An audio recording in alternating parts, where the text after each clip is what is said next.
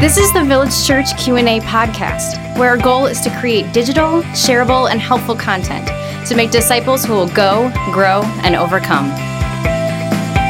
Welcome back to the Village Church Q&A podcast. Pastor Tim and Pastor Michael in the studio.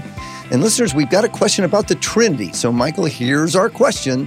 How do you prove the existence of the Trinity? Can this be proven? Absolutely not. So I appreciate the question, and there's a spirit that we want to be able to find logical proof for everything that the Bible communicates. Sure. Which is admirable. Now, here, let me say this backwards. There is nothing that the Bible teaches that isn't ultimately logical. Mm-hmm. But that does not mean that logic can take us to every biblical conclusion. So there are some things that we can only know because they have been revealed to us. And so I can observe, like this is a great example. Like Tim, let's say you're God. Yeah, there you go. So Tim, you're God. Everybody be in trouble. Right. Including myself. Yeah, right. Yeah. So I'm watching you, okay? You're distant, you're out there. Let's say we're not in relationship, but I can observe you. And so there are things that I can learn about you. I can learn what you look like. I can learn what's important to you, what's valuable to you. I can watch the things you do and the things you don't do to a degree, but there are aspects of you that until you tell me, I will never know them. So for example, what's your favorite food? What is your greatest fear? What is your name? What's your middle name? Like, it's really hard to find out someone's middle name unless they tell you. And right. Let's just assume there's a whole world without the internet. I'm just all I have is, is you, and I'm watching you. And so there's all these things that I can't even know about you until you choose to tell them to me. And even the things that you do tell to me, it's not the totality of all there is to tell. Right. There's more that's not been told. Absolutely. And so the nature of God in terms of his triune being is something that I don't believe that anybody can truly know unless God reveals it. The point is made doubly because even as we receive this concept of the Trinity, the Bible never bluntly says there's one God in three persons. That is a formulaic approach that the historical church has put together that's taken in aggregate all these random scriptures and teaching, and we put them together and we say, the best we can conclude about the nature of God is that there's one God. We know that. We know there's three persons, but the three persons are each equally divine, 100% God, and yet there's only one God. That's right. So even our finite ability to process that, like we're so limited, and a logical mind with no other external information would never look at the world and deduce that. But once it's told to us, it's very logical. So I appreciate, though, the ambition of the person asking the question. Like, you're talking to a Muslim, and they're like, well, prove the Trinity. Well, you can't. It's taken by faith through the Word of God. Mm-hmm. And there's no other way to know it unless the Word of God or God himself tells us. So big picture, like I'll read you Romans chapter 1, and I think this will make the point. Here's what it says, Romans chapter 1, verse 20 and 21. His invisible attributes, that's God. Talking about God. Namely, specifically, his eternal power and divine nature have been clearly perceived ever since the creation of the world in the things that have been made, so that they, people, anybody, are without excuse. So from a distance, I can look at God and say, whoa, logic tells me something never comes from nothing, so something made it. Order never comes out of chaos, so something sentient or conscious created the sanity out of the insanity, the order out of the chaos. Like, whatever it is powerful. It can make trees and planets and stars, So that's right. I can perceive those things. Like I'm looking at God, and there's some things that I can see. And here's what it says. Although they knew God, knew about him generally, they did not honor him as God or give thanks to him, but they became futile in their thinking, and their foolish hearts were darkened.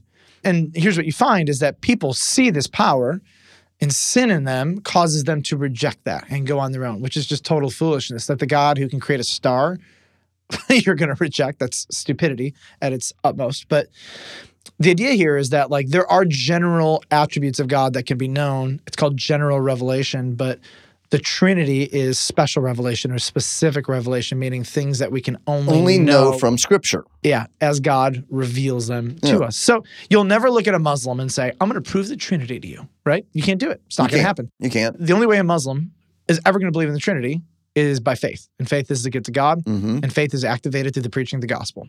So if I want to convert, and I'm using Muslims because they don't believe in the Trinity. They believe the Trinity is an offense to the very nature of God. And oftentimes, I don't know about this person, but oftentimes when people ask about the Trinity and proving it, they're in the middle of discussions with Muslims. That's typically it.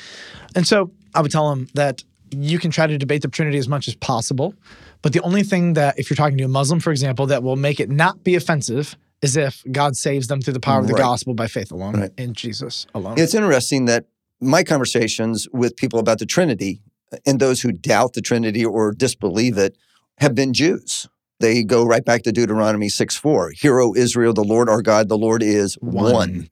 And see, you Christians that believe in this Trinity thing, where they're right when they say, well, even the word Trinity is not in the Bible, and yet you guys believe in a Trinity, our triune God.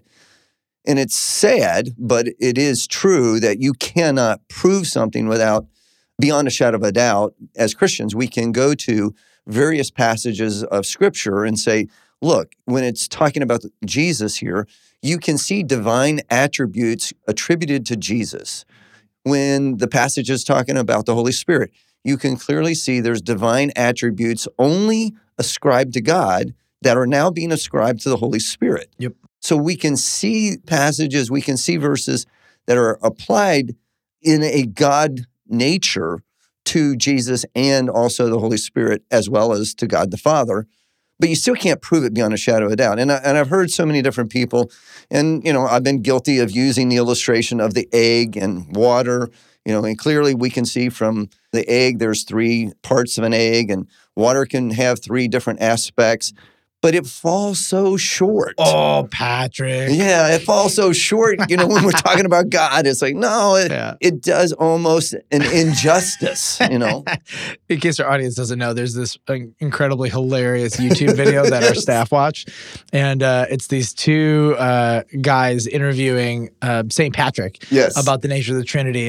And every time he comes up with a bad idea, they go, oh, Patrick. And that's Marcionism. Oh, Patrick, that's heresy. And it's a hilarious video. So look up on YouTube, go to Oh Patrick, and you'll see 2 cartoon figures, and it's well worth the 4 minutes of your life to watch it. But theologically, it's right on track. It is. It's actually excellent. And a bunch of Lutherans made it to correct heresies on the Trinity. And then they actually have a couple more about different issues. It's hilarious. Oh, Patrick. I love it. So the answer basically comes down to it is impossible to prove the existence of the Trinity. Do we agree? Yep, I agree completely. All right. All right, so our next question, Tim, goes like this.